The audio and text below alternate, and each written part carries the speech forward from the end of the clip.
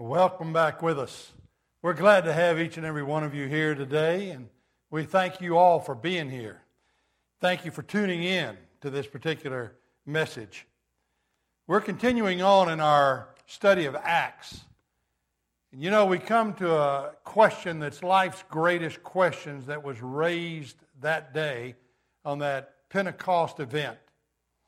We see Peter addressing it.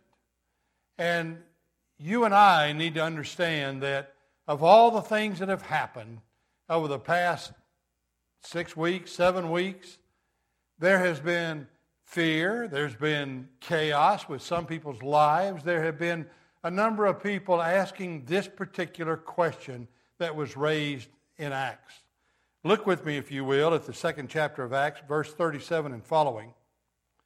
For after that fantastic sermon that Peter preached, the Bible says, now when they heard this, they were cut to the heart and said to Peter and the rest of the apostles, Brethren, what shall we do? There you go. Life's greatest question.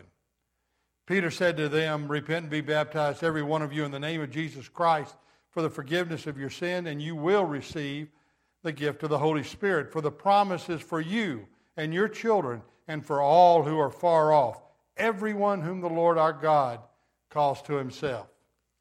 Well, we see life's greatest question. Well, what shall we do? I don't know about you, but for a lot of people, this coronavirus has brought them to the point of asking that question. The Bible says in verse 37 that they were cut to their heart. Every decision that we make begins in the heart. And so they were cut to the heart. They were pricked, as the King James says. They were literally convicted in their souls that something was not right. I pray that each and every person comes to that place where they understand that for all of our life's pursuits, none of them is going to give the complete and total fulfillment and satisfaction that a relationship with God through Jesus Christ will give us. We come to that place where we have to realize that God has placed eternity in the hearts of man, as the Scripture says, and that we were not created just for planet Earth. We were created for an eternity experience. And it is our decision as to where we're going to spend that eternity. You see, here, the people at Pentecost were confronted with that issue. Jesus Christ was the only begotten Son of God. Jesus was the Messiah, the anointed one, the promised one that was given by God to us. And he, being the only begotten Son of God, the only perfect man who's ever walked on the face of the earth, Peter said, you decided because of your sinful nature to take the only perfect person who's ever walked the face of the earth and nail him to a tree. You crucified him. He died on that cross, but he rose again the third day according to the Scriptures. And Peter says, and that is why I claim to you confidently, prophetically, that Jesus Christ came into this world for you. He gave his life for the forgiveness of your sins, he says here, and you will receive the gift of the Holy Spirit. Well, that conviction, I don't know about you, but a lot of people have come to that place during this particular pandemic that we're experiencing even today. I read recently where a police officer of some 20 years on the force was being tested for coronavirus, and he was being quarantined until the test results came back. He said he was afraid of dying, literally, and became scared. Where does he go to seek answers? Google. Now that sounds kind of funny to you and I, but in this day and age of social media and those who are internet dependent, we know that a lot of people seek their answers through the internet. Interestingly enough, he asked Siri, that voice on the internet, how can I get saved? Now, I don't know about you, but being convicted or cut to the heart brings us to some desperate measures. And that desperate measure was him seeking out on Google how a person must be saved. What are we going to do with our life? What if this particular circumstance, situation, virus, or whatever it might be, calls us to an eternal home? Where am I going to spend eternity? What if I die in this experience? God knows how to bring us to that point in our lives. And He loved this police officer so much that He was willing to bring him to that stage of conviction. So, oddly enough, Siri referred him to the Billy Graham Evangelistic Association's online ministry. The word saved evidently triggered that response from Siri. A volunteer spoke with him and he replied, "I'm struggling with faith and with everything going on. Even more so, I am so lost and very scared." The volunteer had asked him about his relationship with the Lord. He says, "Well, I usually seek my answers from inside. I look inside myself to see it." To which, of course, Jeremiah the prophet said, "The heart is deceitful and desperately wicked. Who can know it?" We can't look for our direction from our hearts, from our minds, from our soul. If we have been created by God, then it is God that is the director of our paths. The steps of a good man are ordered by the Lord, and He delights in His way, the psalmist said. But this man said, "I'm so lost and very scared." Oddly enough, as the volunteer began to lead him through what we call the Roman road, she helped him to understand for all have sinned and come short of the glory of God. Sin, we don't like to talk about sin today. So many people feel that they're far too enlightened to talk about the subject of sin. Sin is disobedience to God. That is, we do what He asks us not to do, or we don't do what He tells us to do. It's disobedience. Sin separates us from God. The wages of sin is death. That's separation from God. But the Bible says the gift of God is eternal life through Jesus Christ our Lord. And so we've all sinned and come short of the glory of God. Every person who's ever walked the face of the earth, except for Jesus Christ, has disobeyed God, and most of us will continue to do so until the Lord calls us home. But there is a forgiveness that we find by faith in Jesus Christ. The Bible says that God so loved the world that He gave His only begotten Son, that whosoever believes Him shall not perish but have everlasting life. The Bible says, you get the condition. The condition, God so loved the world. He loves you. He loves me. He loves every one of us equally. He doesn't love anyone greater than He loves another. Regardless of your social standing, regardless of your circumstance, regardless of who you are, what you've done, where you are in relationship to God. God loves you as much as He has ever loved anyone who has ever walked the face of this earth or ever will love anyone. He loves us all equally. And secondly, when the Bible gives us that little gospel in a nutshell in John 3:16, God so loved the world that He gave. He gave His only begotten Son.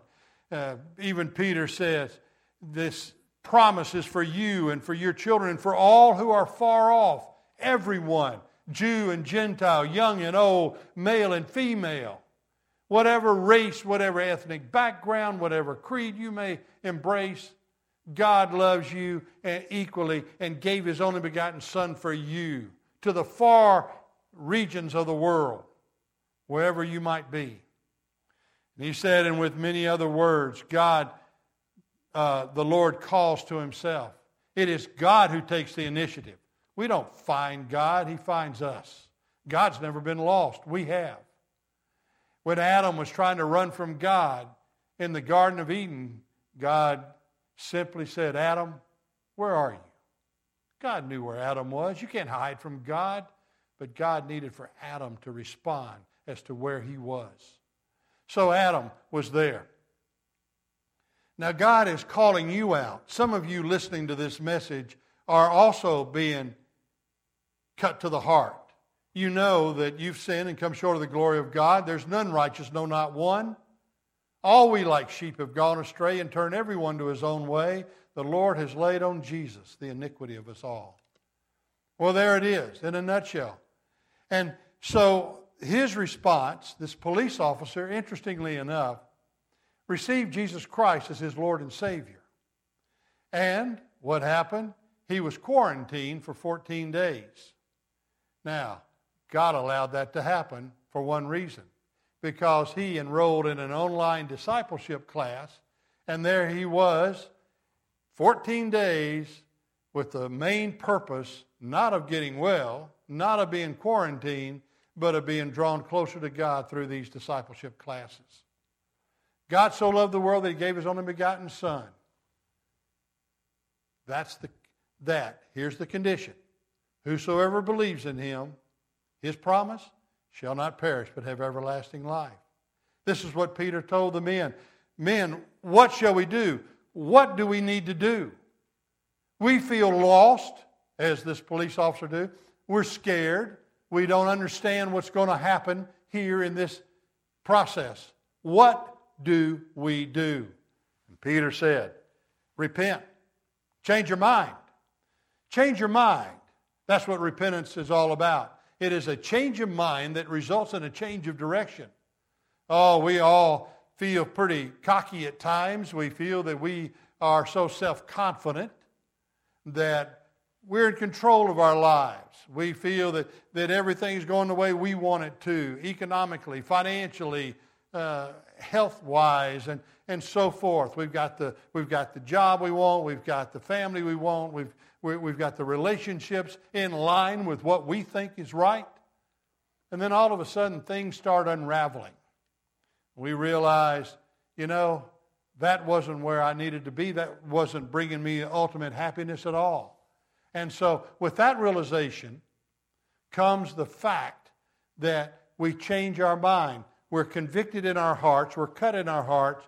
And we come to that place where repentance is necessary. Repentance means that from this point forward, from this point backward, I have led my life in a way that I wanted to do. I went where I wanted to do. I thought what I wanted to thought. I went where I thought I should go. I did all the things that I thought would bring me pleasure. Now I've changed my mind. My mind has changed in a matter of repentance. And now no longer do I want myself to control my life because I realize I can't do it. I want to turn it over to the Lordship of Jesus Christ. That's what repentance is. It's a change of mind which results in a change of direction. The change of direction is called conversion. And so Peter said, what you need to do is repent. And then he said, and be baptized, every one of you, in the name of Jesus Christ for the forgiveness of your sins. You're baptized as a result of your repentance. It doesn't result in your forgiveness of sin. There's some clarity needs to be raised here. The thief on the cross was never baptized. There were others that weren't baptized in the Scripture. And if Jesus felt that it was necessary for baptism, he would have required that of the thief on the cross. I trust Jesus to be true. So, what exactly is baptism? Let me just give you a brief thumbnail sketch of what baptism is all about. It is the total immersion of a person under the water. Total immersion of the person under the water. Where did it come from? In the Old Testament, the Jews really felt that through their bloodline, they had a vicarious experience with their ancestors. Their ancestors through Noah were baptized through the flood. Literally the water symbolized their salvation. When their ancestors crossed the Red Sea, fleeing from the Egyptian army, that Red Sea parted, and the parting of that water symbolized that God was with them, their salvation. So through the flood waters and through the parting through the Red Sea, that water came to be a powerful symbol to the Jews. Through their blood, through their ancestry inheritance, they felt that baptism gave them that water gave them that symbol that they needed. Now here's the problem. When a non-Jew, which they called a Gentile, wanted to become a Jew, the Jews looked at each other and basically said, none of their ancestors have ever been passed through the waters. They can't identify with Noah. They can't identify with the Exodus through the Red Sea. So what do? Well, baptism by immersion became that symbol of them passing through the waters, because when they were lowered in the waters as a Gentile, it symbolized that their Gentile nature was being washed off, that they were being buried a Gentile and being raised a Jew. It had that powerful symbol to them. And so John the Baptist took this very vivid symbol and put it on all those who would repent and come to him in the River Jordan to be baptized by immersion. Now, there's another thing about baptism that I think is important, and I want to leave this with you as well. Peter at Pentecost was preaching to thousands of people. The Bible says that 3,000 came forward to be baptized. Those who gladly received his word were baptized. Now, you need to understand this was in the kind of the temple courtyard area where Peter was preaching, probably. And there were no aisles to walk. There were no tent revival meetings, no church buildings in which to meet. There was no aisle to come forward and talk to the pastor about your decision in Christ Jesus. So what kind of public admission would they say that they're going to be able to identify with Jesus Christ from this point forward? Baptism. Baptism did it. It's their public profession of faith. And the way I liken it is to like a marriage, a bride and a groom come together in a wedding ceremony. Now, they've already pledged their love earlier. But this becomes the public seal and cement of that covenant relationship that they give to one another. They stand before family and friends and pledge themselves to one another. Baptism is the same way. It is that public ceremony where we pledge our love publicly to our Lord and Savior, Jesus Christ. And that symbol that we have been buried with Christ into his death as we are totally immersed, and that we have been raised to walk in a likeness of Jesus into his death. It also symbolizes that we who have been buried with Christ, old things have passed away. We're a new person. Behold, all things are becoming new. We're born again. But it's that covenant relationship that is publicly professed, like a wedding ceremony, between an individual and the love that he or she has already begun with their Lord and Savior, Jesus Christ. Very important. How are you going to publicly profess Jesus as your Lord and Savior? There they were, probably by the pools of Siloam. And that day there were some 3,000 people baptized. Wow. So the Bible says, as a result of their repentance, that Peter says the promise is for you and your children, that you will receive the gift of the Holy Spirit. And that day, some 3,000 people received the gift of the Holy Spirit. Now, it was not like Pentecost. We need to understand that. There were no tongues of fire. There was no speaking in foreign languages. There was none of that. Because when the Holy Spirit comes to us to this day, he comes quietly based on our faith in Jesus Christ and resides with us and resides in us. So the Holy Spirit is God's gift. The condition of that is our repentance, being cut to the heart about who we are, where we are in our presence with a holy God, and being pricked to the heart to the extent that we have turned our lives over to Jesus Christ. We've changed our mind. No longer are we going to conduct our lives the way we want it to go. Now we're going to turn it over to the Lordship of Christ. That's repentance. And when that happens and we ask Jesus Christ to come into our lives, the Holy Spirit enters in. No rushing mighty wind. You didn't hear that in the Scripture. None of that kind of thing.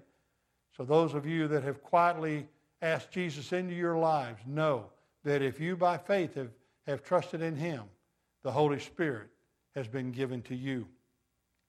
Well, the Bible says those who gladly received his word were baptized. That day, 3,000 souls. Have you gladly received the word of God? Have you trusted in him as your personal Lord and Savior? If you do, you want to be not a secret witness. You want to be a public adherent, a public disciple, a follower of Jesus Christ, if you will. Well, I don't know about you, but the greatest day of my life was asking that question, what shall we do? What do we need to do? What do I need to do? And it was answered when Jesus says, receive the Lord Jesus Christ. Repent. Accept the fact that you're a sinner. Believe that Jesus Christ died on the cross for your sins. Confess with your mouth the Lord Jesus Christ. And with your heart that God has raised him from the dead. And the Bible says you will be saved. It doesn't matter whether you're experiencing a coronavirus epidemic. It doesn't matter whether you're experiencing some financial failures or relationship issues, whatever the case might be. There is no pit so deep that God's not deeper still. There's no darkness in your life that's so dark that the light of God cannot penetrate. He just asks you simply to do this. Accept the fact that you've sinned and believe on Jesus Christ as your Lord and Savior. It doesn't have to be a complicated prayer. It's just a simple prayer is all you need. Trust Jesus as your Lord and Savior. Now, if there's anything I can do for you during the week, just call our church at Trinity Baptist Church. Let us know how we might be able to assist you further and know that we are here to help you know the way and the will of God. Let's pray. Our most gracious Father, we just thank you for this day. I know there are those who are struggling in some particular form or fashion, Lord, with what to do with Jesus. I know they're struggling with their situations, their circumstances, their health, whatever case might be. You know, because you're the creator of all life. And Father, you are intimately involved in every aspect of our lives. Father, I just pray that those listening to this message today will turn their hearts to you, turn their faith to you as the author and finisher of our faith. Lord, that we might see you in a way that you desire to be seen, that we might serve you in a way that you desire to be served. And Lord, that our decisions will bring honor and glory to you. Thank you, Father. Thank you for these decisions that have been made. For it's in Jesus' name we pray. Amen. And I pray the Lord's richest blessings will be yours today and the rest of this week and beyond. Blessings.